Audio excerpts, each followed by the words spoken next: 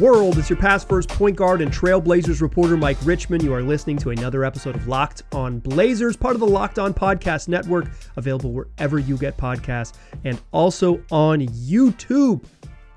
Thanks for making this show your first listen, coming at you every single weekday, Monday through Friday. Make it a part of your daily routine. Make it your first listen. Tell your friends to do the same. It's Locked On Blazers, your team every day. We got a fun one for you. You are listening to Thursday, November 30th show. We're closing out the month strong. Stick with me into December. It's what we do 5 days a week. So I'm not going anywhere. Just marking the calendar so you know what show you're listening to. Tonight, the Blazers played the Cleveland Cavaliers in Cleveland. A rematch when these two teams met a couple weeks ago. Should be a different looking game. I want to talk about that game. I want to talk about the art of the rebuild. We've done this a couple times with a couple different teams, but how the Cavs went from the post-LeBron era to a bunch of trips to the lottery to what they are now, and look at that through the lens of the Trailblazers, where they're going and where they might go as they embark on the very nascent stages of a rebuild, building a competitive roster. And then finally, there's been some reporting today about Malcolm Brogdon's sort of general trade interest, and I got some ideas of landing spots, potential landing spots for old Brogdon. That's what we'll do to close the show. If you're fiending for trade content, I'll timestamp it, so it'll be in the episode description. But stick with me. The Cav stuff's fun. Let's get into it. Meeting of two teams, they last played 2 weeks ago. It's going to look a little bit different. They played November 15th in Portland. Cavs won 109-95. Donovan Mitchell had 34 on 13 of 20, hit 5 threes. Blazers couldn't guard him, and he was hot. He was making shots, and they couldn't guard him, and that's a tough one. You make hard shots, and the other team can't slow you down. That is not a great recipe for success. The Blazers in that game, no Scoot Henderson, no Malcolm Brogdon, no Rob Williams, no Anthony Simons, but the Blazers have had some injuries. But just even competent, not a ton of competent guard play. It was a Mays sharp backcourt in that one. So the Blazers will have their point guards back in action, some of their point guards back in action with Brogdon and Scoot. But the Cavs played that game without a star point guard of their own. He's probably more star than either of those two other gentlemen, Darius Garland. So that'll be a little bit different. The only other Cavs injury of note, Dean Wade, who's been out with an ankle, he started that game. They played really big, and Dean Wade chucks threes. He's out, and Isaac Okoro back in the lineup. Better defender, probably just like a straight up significantly better player, but very different player, Isaac Okoro, than Dean Wade. So it'll be a different look. What you need to know about the Cavs is that they're not very good on offense, 22, and they're good on defense. They're 8th, according to Clean the Glass, 22nd in offensive rating, 8th in defensive rating. Last year they were great. They were top 10 in both offense and defense. They won 51 games. They haven't been that again this year, but they're 10-8. They've won 6 of their last 8 games, including 2 in a row coming into this one. They're on their way. Like when they met the Blazers last, they were kind of struggling, but then they have righted the ship since then, and they look a little bit better. They're really big when they play two bigs with Mobley and Jared Allen, and they can stay big with George Niang a little bit off the bench with a little bit different look off the bench, and occasionally Tristan Thompson plays, which is always a funny turn back of the clock, but they don't kill you on the offensive glass. They're a much better defensive rebounding team than they are offensive rebounding team. They just, it's kind of just like Mitchell tunnel vision, a little Garland pick and roll magic, and that's it on offense. And they have with Okoro and Mobley and Jared Allen, they could be really good on defense when they lock in. I think that'll be the test. On the Blazers side, it's like the Blazers formula for being like to being able to beat basically any of the not inner circle contender teams in the league who they haven't really played yet, but they haven't. Teams that are kind of cuspy of the playoffs, competitive teams, but not the really, really good ones, is Jeremy Grant has to go nuts. That's it. if Jeremy Grant goes nuts, they'll have a puncher's chance because he's been on a heater, and he's in their last 2 wins. He's shot something like 85% effective field goals percentage and made multiple threes and hit huge buckets when it mattered. They kind of handled the Jazz, but huge buckets when it mattered in their last game. And Like, I don't know if you're going to get that every night from Jeremy, like 17 in the fourth against the Pacers, but you're going to need something similar to that. That's kind of the Blazers formula right now. I don't think we need to get too deep into it, but they like that. That's their that is their formula for being competitive right now. They're decent on defense, they're awful on offense, and when Jeremy Grant is great, the awful offense gets propped up by a bucket, someone who's an absolute bucket. So they need Jeremy Grant. Your assignment tomorrow evening in Cleveland, as I'm recording this, or today as you're listening to this, tonight, baby, in Cleveland, score. They're going to need you. They're going to need you. Okay, that's enough preview stuff for you. Let's talk art of a rebuild. The Cavs went from a team that didn't win 25 games for 3 consecutive seasons to a team that won 51 last year and was top 10 in both offense and defense. How'd they do it? And where are they now as they embark from the post-LeBron era into whatever's next? Let's talk about risk, Donovan Mitchell, and how you build a good team and all the pitfalls that come with it. Before we do that, let's talk tickets. You want to go to a game? The Blazers just announced a game that they have next week, next Friday. They've got another one. They got another one on the road, and then they come back. They'll be back next Friday when they play the Dallas Mavericks. So you didn't even know about that until earlier this week because of the in-season tournament schedule. So you might not have made plans. But there's one spot for the nights you don't make plans and you got last minute tickets. That's the Game Time app. I like the Game Time app because it's quick. Pick up your phone, search for who you want to watch, Portland Trailblazers. Just type in Blazers, you get there quickly. And then it pulls up the little picture of the Moda Center on your screen, and what you see is what you get. So you say, okay, I want the cheapest ticket in the house. They got a flash deal, $18. I can sit upstairs. Great. Click it, go. 2 taps and you're in. Or you're, feeling a little froggy. You want to sit close to the floor. Okay, what's my best deal close to the floor? $71. What you see is what you get. No hidden fees, no surprises, no convenience charge for them sending you an email PDF of the ticket. What you see is what you get. So take out the guesswork and go buy tickets with Game Time. Download the Game Time app, create an account, use the code LOCKEDONNBA. You get $20 off your first purchase. Terms apply. Again, create an account, use the redemption code LOCKEDONNBA. That's LOCKEDONNBA for $20 off. Download Game Time today. Last minute tickets, lowest prices, guaranteed. All right. So we've done this with a couple teams. In fact, I started doing in the offseason, talking to my fellow co-hosts here on the Locked On, fellow hosts here on the Locked On Podcast Network, talking Houston rebuild and OKC rebuild. We looked recently at sort of how the Jazz got where they are and where they're headed. But I think the Cavs are an interesting one in light of where the Blazers are. The Cavs, I will say it again, the Cavs were really good in the regular season last year. 51 wins, top 10 in offense, top 10 in defense. Like, they profiled as a team that could be really good. And then they got bounced out the playoffs by a more physical New York Knicks team. It happens. And now here they find themselves. Kind of maybe with the clock started on when Donovan Mitchell might leave. That doesn't feel good. He can be a free agent in 2025. And there's already swirling rumors that the worst type of people are out there. And that's rival executives. Nobody wants to hear from a rival executive. If a rival executive is monitoring your situation stinks. And right now, I think the Cavs situation has at least some stink to it. So LeBron leaves. He left Cleveland yet again, headed to the bright lights of Hollywood so his kids could go to competitive high schools in Southern California. He's a great dad, supportive father, had nothing to do with the Lakers. Cavs win 19, 19, and 22 games in the 3 following seasons. But the thing about losing a bunch is that you get good picks. In 2019, 5th overall pick, they take Darius Garland. He becomes an all-star in his 3rd season. In 2020, they took Isaac Okoro. We'll put that one in pencil. In 2021, they get the 3rd pick in the draft, and they take Evan Mobley, and he looks like he's going to be a pretty darn good player, although I think some of the shine and excitement from Mobley has worn out a little bit this year because his offense hasn't really come around the way that many thought it might. He's just kind of like a defender, but a darn good one. A darn good one. So 2019, they take Darius Garland. 2021, they take Evan Mobley. in the trade deadline of 2021, they traded for Jarrett Jackson. I don't think they traded for Jarrett Jack. That's probably not it.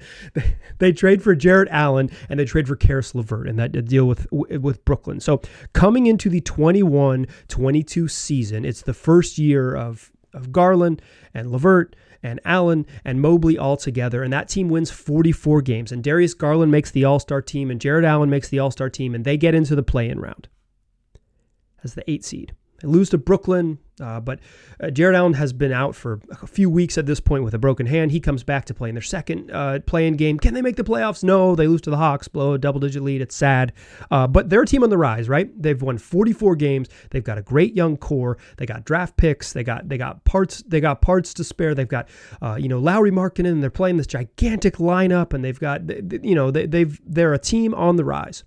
And what do? They cash in their chips. They went for it. That summer, after they win those 44 games, that summer, they trade for Donovan Mitchell. And they send Ochai Agbaji, who was their draft pick, and Colin Sexton, who was a 2018 top 5 pick, lottery pick, and Lowry Markkanen, and then a whole haul of picks. 3 unprotected firsts and 2 swaps, meaning this summer in 2024, the Cavaliers will make a draft selection, and then they will not have control over their own pick until 2030. They owe picks in 25, 27, and 29, and they owe swaps in 26 and 28. So they might end up with their own picks in 26 and 28, but they don't control their own pick until after, this summer, and then 2030 is a long time. But the Donovan Mitchell thing works. It works. They trade for Mitchell with this core of Garland and Allen and Mobley, and they still got Karis LeVert. Still got Isaac Okoro too, baby. He's still there. And they win 51 games. And they're legitimately very good. And they look like, during the regular season, they briefly flirt with okay, this is one of the 3 best teams in the East. They finish 4th. They get to the playoffs. They get bullied by the Knicks. Jarrett Allen famously said that the lights were perhaps brighter than he expected. A little too bright. An incredibly honest and insightful quote from my man, but probably shouldn't have said it. It's too good of a quote. You probably shouldn't have said it. Just kidding. I always encourage people to speak honestly because more boring sports quotes leads to more boring Locked On Blazers episodes, and we want more exciting Locked On Blazers episodes. But here are the Cavs, 10-8, a totally decent team.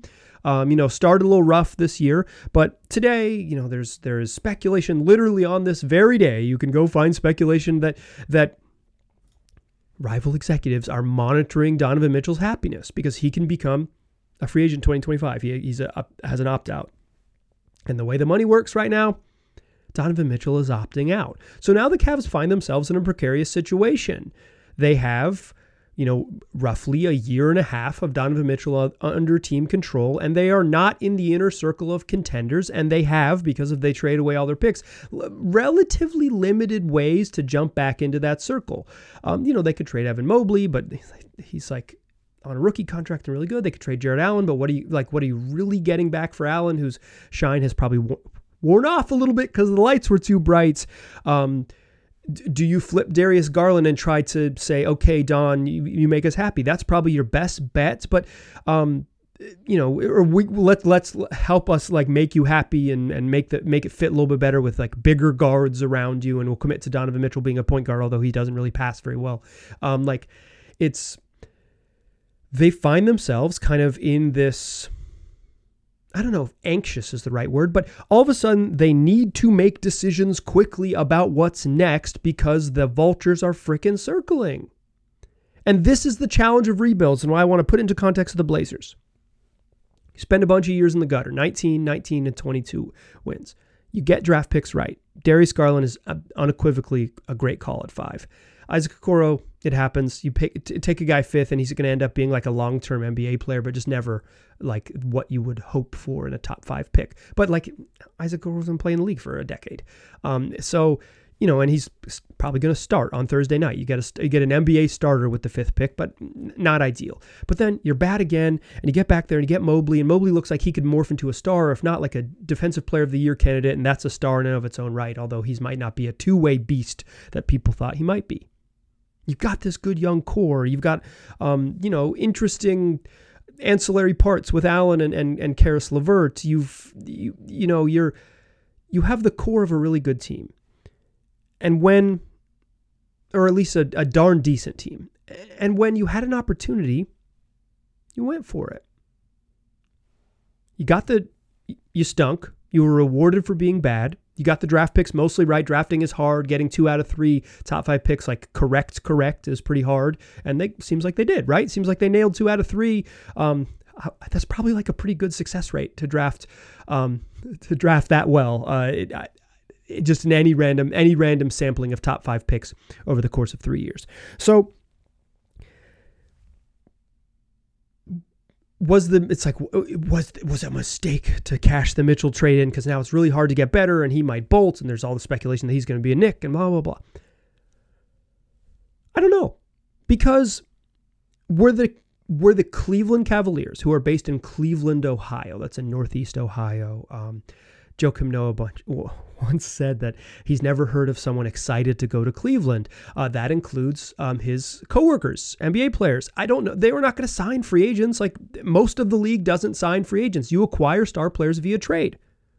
This is the risk you take. How many opportunities, if they don't trade for Donovan Mitchell when they did in the summer of 2022, how many opportunities would they have over the next, say, 5 seasons from 2022 to 2027 to trade for a 25-year-old 3-time All-Star? Is it more than one? Seems relatively unlikely. That was their best chance to get the best player. And it may end up working in terms of building a darn good team. He also might walk in the summer of 2025. This is, I say all this to say that I think in some ways I admire what the Cavs did. They built a young core, they built a team on a rise, and then they said, okay, who's the best player we can possibly add to this mix? Well, freaking Donovan Mitchell is. Swooped in, make the trade. Donovan Mitchell, it wasn't exactly like on his list. His list included one team. It was the Knicks. And the Cavs were like a fun young team taking a risk, and a big one.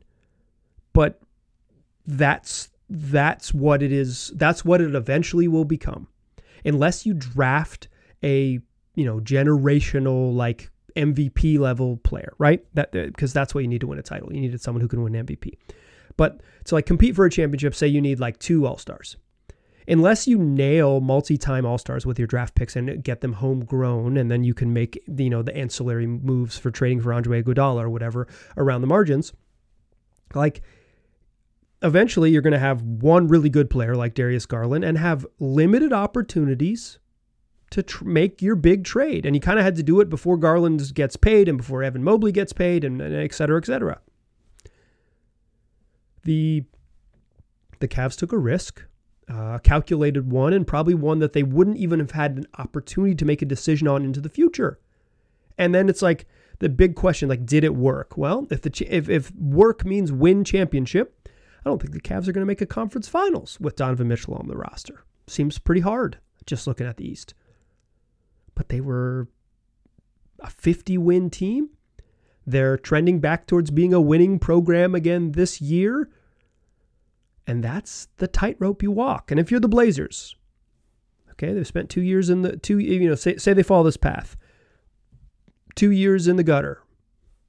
They picked 7th. They picked 3rd. So this year it looks like they're probably going to be back there in the lottery again.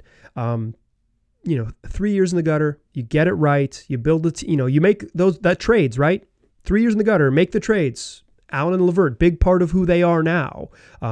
Opportunistic trades because your roster is cheap and you can take flyers on guys. Great. That's an important part of the rebuild, making the right moves on the margins. And then you try to trade for your star.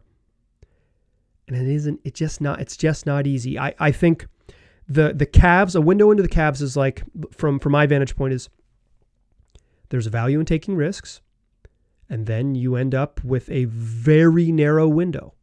And that, for teams that are in non-glamour markets and have not have not drafted a Giannis Antetokounmpo or Luka Doncic. Dallas is not a non-glamour market. It's just a place that apparently NBA players have not wanted to play for 15 years because nobody goes there. They've been clearing cap space for 200 years and can't sign anybody. But like, unless you do that, unless you draft one of the top 5 guys, you probably at some point have to cash in your chips and take a risk. Now, the Cavs probably just have an imperfect fit because Garland and Mitchell is an imperfect fit. But were you ever going to have a better fit of equal talent available to you? I don't know. And that's the risk the Cavs took. And it's the risk that the Blazers in 2 seasons might find themselves in. Okay, we've got our draft picks. Okay, we've got X, X, and X. Are we able to, if we take this risk, what is it worth? I applaud the Cavs for doing it. I applaud teams for building decent rosters and saying it's good to be decent. It's good to be good. Let's go from there. But it is hard to go from 19 and 22 wins into the inner circle of contenders, even if you get it as right as the Cleveland Cavaliers appeared to do. This is a hard path. It's a hard path. I will say this, though, like, Cavs had an incredibly rewarding season last year, and if you're a fan, you gotta take the rewards because most teams lose. Okay, let's talk Malcolm Brogdon trades. Speaking of trades, let's talk Malcolm Brogdon trades. Shall we? It's always fun to talk trades in freaking November. Let's do it. I got some ideas where the Blazers could send Malcolm Brogdon if he is indeed on the market. Let's do that to close the show. First, let's talk FanDuel. It's America's #1 sports book. They want to give you some free money, so go to FanDuel.com/lockedon and take advantage of this offer to get bonus bets to play around with and maybe win some more money. Here's what you do. You make a $5 bet on the money line for a team to win, whoever it might be. Say maybe the Portland Trail Blazers to beat the Cleveland Cavaliers in Cleveland on Thursday. Pop that bad boy into your FanDuel app. Blazers win. You're going to get some money plus $150 in bonus bets from FanDuel. And then once you get that money, you can bet on everything. So not just money line bets, but you can bet on spreads. You can bet on over-unders. You can bet on player props. You can make your million parlays. You can live bet games once they tip off. You can place futures bets, whatever you're into. You got a million combos and a million options over on FanDuel. So why don't you go take advantage? Go to FanDuel.com/lockedon. That's one more time for you. FanDuel.com/lockedon. It's FanDuel, America's #1 sports book. Still a pass first point guard. I'm still Mike Richmond, and you are still listening to Locked On Blazers. So we talked about the art of the rebuild, and part of the art of the rebuild is making those ancillary trades to continue to get better, right? Step by step. You trade for Karis LeVert and Jared Allen because you're going to get a little bit better, and it allows you to make bigger moves. The Blazers have kind of torn this thing down, and now the sort of graph is heading in the other direction from get cheap and young to I'll probably get cheap and young again, but the moving towards being a competitive team. And part of that is getting rid of some of the redundancies on the roster and getting value for the veterans you have that aren't going to be part of the long-term plan. And if there's anyone who fits that description on the roster to a T, it's Malcolm Brogdon. A darn good basketball player, happens to be the oldest guy on the team. 30. He's so old at 30. The Blazers are young. 30. Malcolm Brogdon, ancient, entering his 4th decade on the planet. Ancient. But with the positional overlap, he's redundant, right? Like, he's old, and they have Scoot Henderson, who they want to play. They have Shaedon Sharpe, who's pretty clearly a 2. I think we're 18 games into this bad boy, but it's pretty clear that Shaedon Sharpe is a 2. He's not quite a 3, and he's certainly not a 1 just yet. Hopefully he morphs into a 3. That would be really helpful for the Blazers. But you also have Anthony Simons, who is the Blazers' best player probably, or certainly their second best player at worst, and he's 24, and he is every bit of what Malcolm Brogdon is and a little bit more. It would be better if you could trade Malcolm Brogdon for 2 dudes a little taller than him, or one gentleman a little taller than him, and some hope in the form of a draft pick. And according to Michael Scotto of Hoops Height, executives around the league, multiple executives around the league speculated that if the Blazers were to trade Malcolm Brogdon, he would net them a protected first-round pick. And to that I say, yeah, duh. Yeah, duh. Like, no disrespect to Scotto, who's a good reporter, and all that, but it's like, yes, that is obviously what Malcolm Brogdon would net you. If you've been paying attention to the league in any normal way, Malcolm Brogdon is not worth 3 firsts and 2 swaps. He's not Donovan Mitchell, 3-time All-Star at 25. He's a solid vet, and solid vets sort of, if you're lucky, you get a protected first. That's like that's what you're hoping to get, and it might be, we'll sort of see when in the timeline it could be. So I don't. Like, as a side note, I don't think the Blazers need to deal every single vet on the team. Like, I don't think if Rob Williams was still healthy, he would be an interesting debate, right? Like, because he's like, healthy version of Rob Williams is incredibly good and really could be useful to a good team. And so then maybe you could get back like a lot of useful stuff, multiple picks and a young player or something, and like really go for it. In terms of accumulating assets, like, okay, we're going to be worse, but this is going to be great for us. But I don't think the Blazers need to trade Jeremy Grant. I've been saying that since the offseason. He's under contract for 5 years. Like, they just don't need to trade him now. They can wait on it. And unlike Brogdon, there's no positional overlap. Like, Jeremy Grant is a position of need. They need him. They desperately need him. Brogdon, he's kind of like getting him out of the way, clear space for their young players, who are worse, to be clear, but to like spread their wings a little bit. Removes that redundancy, gets rid of sort of the positional clutter, and lets you move forward. So let's say Brogdon is on the markets. And again, like, trades don't really happen in the NBA until January. Like, January and February is trade season.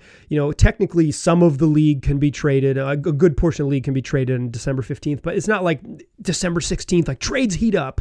It's just like people will do content around it. Like, media folks like me, content creators such as myself, will like use December 15th as to like talk about trade season, but it doesn't really start. But I bet my man Bobby Marks at ESPN will write like 2,500 words on December 15th. He cranks it out for the good people of the collective bargaining agreement. Like, I don't want to do a whole fake trade thing, but I did look into my crystal ball, my Mean Joe Green bobblehead. That's right over my shoulder if you're watching on YouTube. He's in front of my Jamal McGlure All-Star plaque. I got a lot of good stuff on the wall. But I looked into my Mean Joe Green bobblehead, and I made Mean Joe Green bobble, and I said, like, where's he good? Where could Malcolm Brogdon fit, right? Because I think young teams probably aren't going to trade for Malcolm Brogdon. So they'll put themselves in, he's not like that type of, first of all, he's like good. And maybe young teams would rather just play young players than play like a solid vet. Like, Malcolm Brogdon fits and makes sense on a team that is either very good and wants to like try to put themselves over the top, or one of those like sort of mid-tier teams that says, okay, this is the level of player we could probably trade for to push us closer. And the two teams that immediately come to mind are the Miami Heat and the New Orleans Pelicans. I looked around at other teams. The Clippers obviously had interest, but they acquired their veteran point guard, and his name's James Harden. He had a good game tonight, y'all. He played really well and even like shot it when he had the ball, which was amazing. But they're out. Other spots, like, there was some speculation that maybe the Bulls could, in a rearrangement of their parts, could get Malcolm Brogdon. I think they're going to tear it down if they make trades, but we'll see. Maybe they're afraid of tearing it down. So they don't make sense.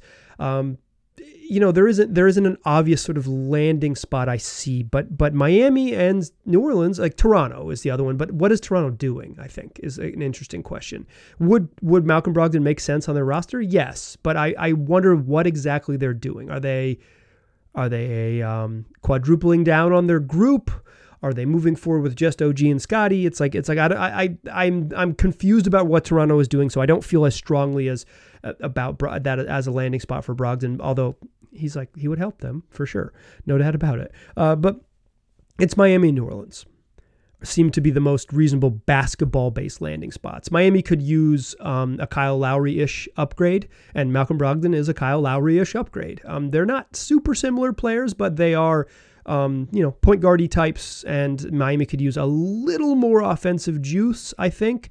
Bam Adebayo has been freaking great this year. Jimmy has been way more aggressive than in previous regular seasons. They're, like Jaime Jaquez is balling. I guess I'm maybe not supposed to mention Jaime Jaquez on this podcast. He's been balling though. But Miami could just use a little more offensive juice. Like that's really what they need. And Brogdon makes sense there. The problem is that I think Joe Corona has a blood oath to never trade with the Miami Heat. So that seems like it's off the table. It could work. They kind of have the money to make it work, particularly if, Lowry makes too much money. They'd have to get in there. But like they have contracts that they could they could fumble it in there to make it happen. But not super, super simple.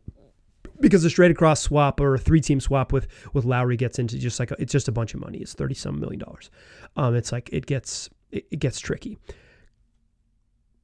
The Pelicans have a similar problem. So Miami's out because Joe Corona's not going to pick up the phone, or Miami's not going to pick up the phone, or they have each other's numbers blocked, or they never had each other's phone numbers, and that was Joe Corona's problem the whole time. So he just didn't know how to call him. He just didn't know he's like, God, if I could only get Pat Riley on the phone, that'd be great. Okay, why am I relitigating this? It's because I'm recording late at night, y'all. Never record a solo podcast after 11:30 p.m., but that's how where life takes you. But the Pelicans make a ton of basketball sense. They just need more shooting. They need more shooting. When my man Trey gets back, then that's Trey Murphy, my man Trey. When Trey Murphy gets back, that's another shooter. CJ McCollum's back in the lineup as of tonight, so they will receive some reinforcements, and I think they have some young shooters, but I think very simply, Malcolm Brogdon would be a useful upgrade for them and would kind of give them another creator, another offensive, just a weapon. He might need to dribble too much to be an ideal fit with the other 3 guys, but I think on bench units if he's not the 4th guy playing next to CJ and Zion and BI, where they all kind of want to dribble a little bit, I think you can get more out of them. And I think in the regular season, you can get away with playing all 4 of those guys. And Malcolm Brogdon can really shoot it, and he would help. And he would help the Pelicans. The issue is the Pelicans they do not have the salary to make it work really without trading Jonas Valanciunas. And if they trade Jonas Valanciunas, they're running out of bigs. Then you only have Larry Nance and Cody Zeller, Blazers legends, but it doesn't work. So here's what I landed on with Brogdon. Multi-team deal. It's got to be. I don't have it yet, but I'm going to find it. I just don't. There isn't the obvious suitors don't have the perfect salary to make it work and still kind of maintain the direction they want to go. And I think the obvious suitors are Miami and New Orleans. So a 3-team deal or a sort of late suitor. Malcolm Brogdon makes, north of $20 million a year, $22 million a year. So you got to come up with that money to make it work. But if you have a good Brogdon trade, shoot me an email, lockedonblazerspod@gmail.com. Or if you're watching on YouTube, let me know in the comments your ideal Brogdon trade. Listen, some of y'all been itching for trades, so give me your ideas. But that's, when we get to actual trade season here in a few weeks, and by that I mean 6 of them, then we will continue to monitor rumors and stuff, and I'll kind of hash out more basketball-y fits and talk about some potential landing spots. Because I think Brogdon is certainly the most likely player on the roster to be traded by fairly, by one standard deviation. That's going to do it for today's show. Friday show, guess what? Talk about the Cavs game. Blazers play the Cavs Thursday night. Friday show, we will recap that one for you. Tell your friends about the program. Then come back and listen to more of them. 5 days a week, wherever you get podcasts, and also on YouTube. I appreciate you listening. I'll talk to you soon.